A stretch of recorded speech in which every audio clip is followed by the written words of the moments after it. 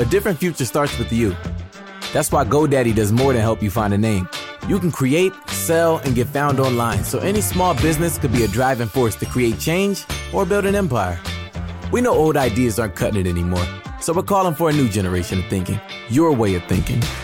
So whatever you have in mind that will help make a different future, find everything you need to get started at GoDaddy.com. Because the future isn't decided yet. It's up to us to make it happen. Start different at GoDaddy.com. COVID-19 patients need your help. If you've fully recovered from COVID-19 or unknowingly been exposed to it, you may have the antibodies that could help COVID-19 patients recover. Donate blood and receive testing for COVID-19 antibodies. Visit Vitalant.org today to schedule an appointment to donate blood. That's Vitalant.org. Help save lives and schedule your appointment at Vitalant.org. You could help save lives. This is an ode to Napa cabbage. Of all the cabbages on all the cabbage farms, only you have the crisp crunch worthy of our Bibigo Korean dumplings. No other cabbage would do, because no other cabbage tastes like you. We love you, Napa cabbage. Just don't tell Green Onion. Napa cabbage, one of many obsessively crafted ingredients in every hearty, flavorful Korean dumpling from Bibigo. Go handcrafted. Go Bibigo. Authentic Korean dumplings now in the freezer aisle. On episode 51, I continue my chat with Beth Monahan about fear and the future of PR. Today, it's all about the real world. Hi, it's Mark Reed Edwards. Beth Monahan of Ink House is back, and we'll continue our chat in a moment. Next episode, we have the great Professor Francesca Gino of Harvard Business School here to talk about her book, Rebel Talent. And soon, we've got Alex Withers of InMotion Now in to talk about his firm's in-house creative management survey. Lots more in store, so stay tuned. I want to invite you to have a listen to my other venture, the Innovation Podcast, the iPod we call it, with Garnet Harriman. Lots of fun stuff happening there. Head over to theinnovationpodcast.co to tune in. Okay, let's get to part 2 of my chat with Beth Monahan. Beth and I started our talk about her thoughts on fear and the future of PR last time. This time, we journey into the real world and her thoughts about the power of community, finding common ground, what's happening in PR in the era of fake news and Me Too, and what she sees happening in marketing in the coming months and years. Hope you enjoy the rest of the chat. Let's get to it.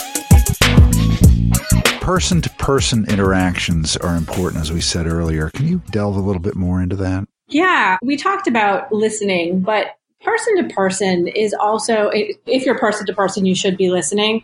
But we're so used to having our phones everywhere with us. And I've seen a trend in marketing and in actual real life to get people to put their phones away. And in some cases, it's because of intellectual property, like at the Prince Museum in Minneapolis. But in others, at weddings, it's to make sure that you have a real experience with somebody. I mean, what if you actually have to talk to people? And so how do we apply that to marketing? I think real world events are back. People are finding them to be really effective. We did a campaign with the mayor of Boston to plan for 2030 where, it was on the street getting people's input to like what the city should look like in 2030. And it was really successful. So thinking about ways where people can actually talk to you in the real world are really powerful. That's interesting because so many connections with people these days are electronic, are based on relationships that were built in Twitter or on LinkedIn or in Facebook. And the ones that become really valuable are the ones where you can sit eye to eye with someone and hash something out. Yeah. And you'd be surprised at what you can, if you're actually paying attention and you compel yourself to be present. The energy, when you actually look somebody in the eye, you can learn so much about a person or a group of people just by being present in their presence. And I think as marketers, that's our job. It's to understand the people that we're surrounded by and understand how we can connect with them better. Yeah. And the next one kind of is it's the next one. And it makes sense that it's the next one because it's about joining community. Yeah, this could be you open a new office in a new town, or you joined a new group on LinkedIn. I don't care what it is, but everyone wants to take over the world when they're launching a new product or a new company, and nobody likes to be taken over. Yeah. Becoming a productive member of any group is well advised. And I think I would, in this day and age, recommend doing fewer groups where you can have a meaningful engagement over trying to do everything. Do you think that the reason Amazon decided to leave its plans for Long Island City behind was because they didn't join the community? They dictated the terms and said, take it or leave it. That's so interesting. I hadn't thought of that, and that is entirely possible. I mean, it is, people don't, you're right. That's fascinating. People don't like to be taken over. They just don't, especially right now.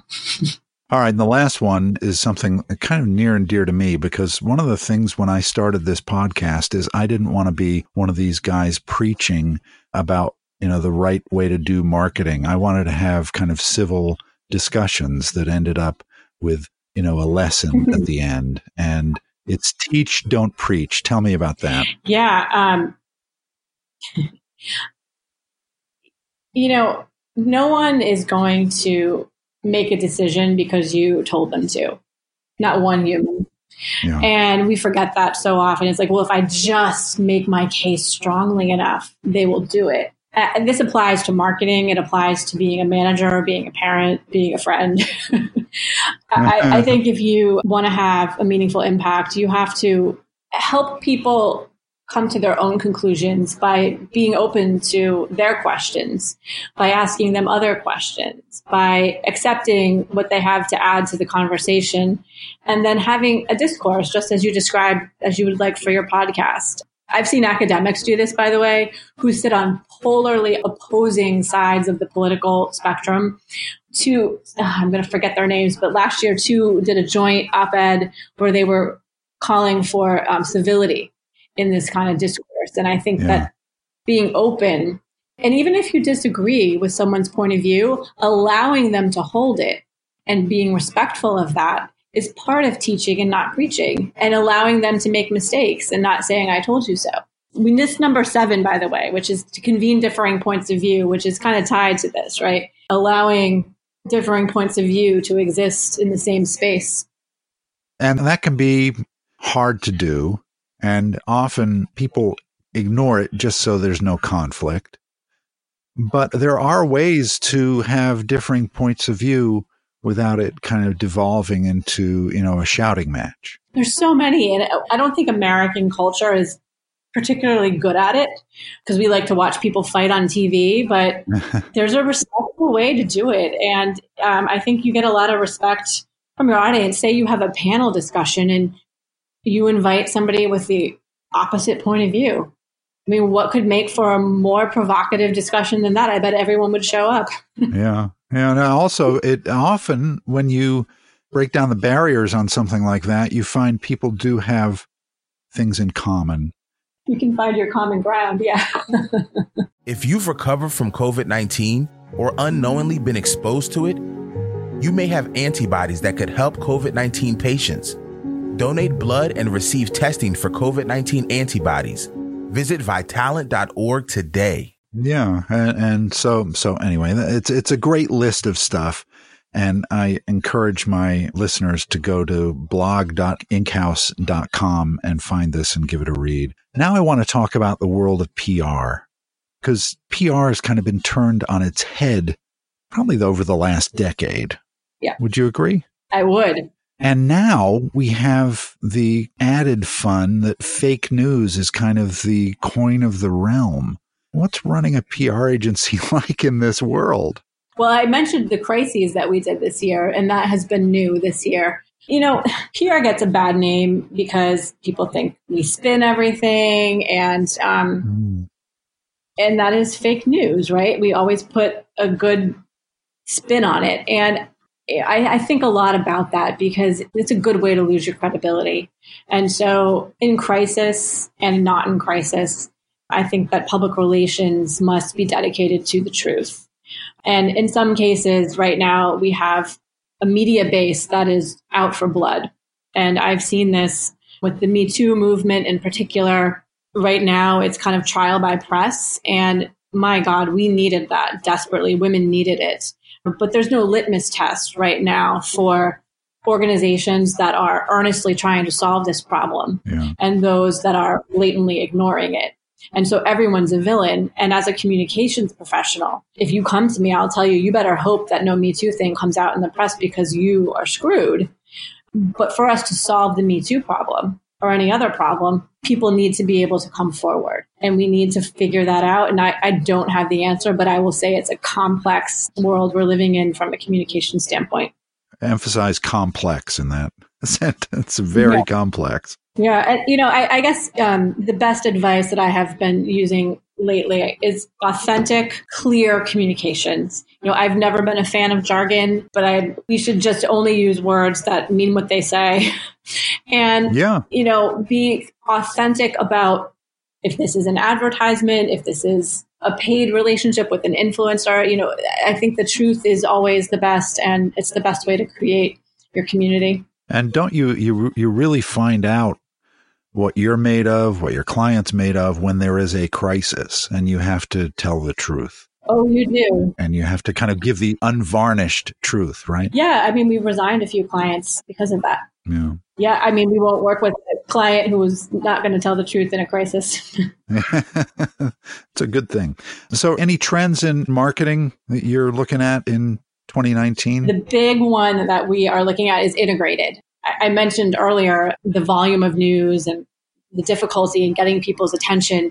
The other challenge that we face is people don't go to the NewYorkTimes.com anymore, never mind all the other websites. So we have to, the value of media coverage is brand awareness and credibility, but getting people to see it is a whole other thing. Yeah. And so we are integrating best practices from digital marketing to make public relations more effective.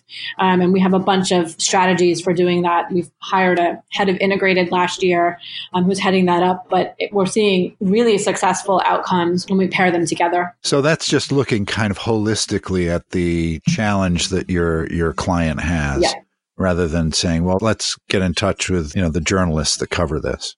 Yeah. And we still, people come to us for media relations, but then once we get a New York Times placement, what do we do with it? Right. Right. Now we need to share it on our social channels, of course, but how can we visualize it to make it interesting on Instagram? How can we create some charts out of it in a newsletter that we can send via email to our existing client base? How can we make that go further so that more people see it and interact with it in a way that's compelling to them?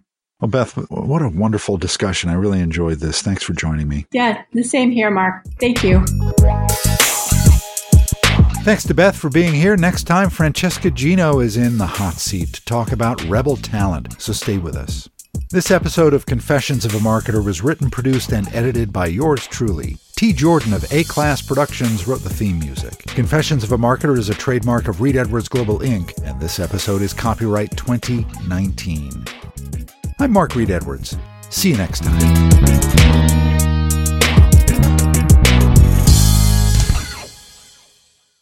You want cash. You want to get stuff done. So what do?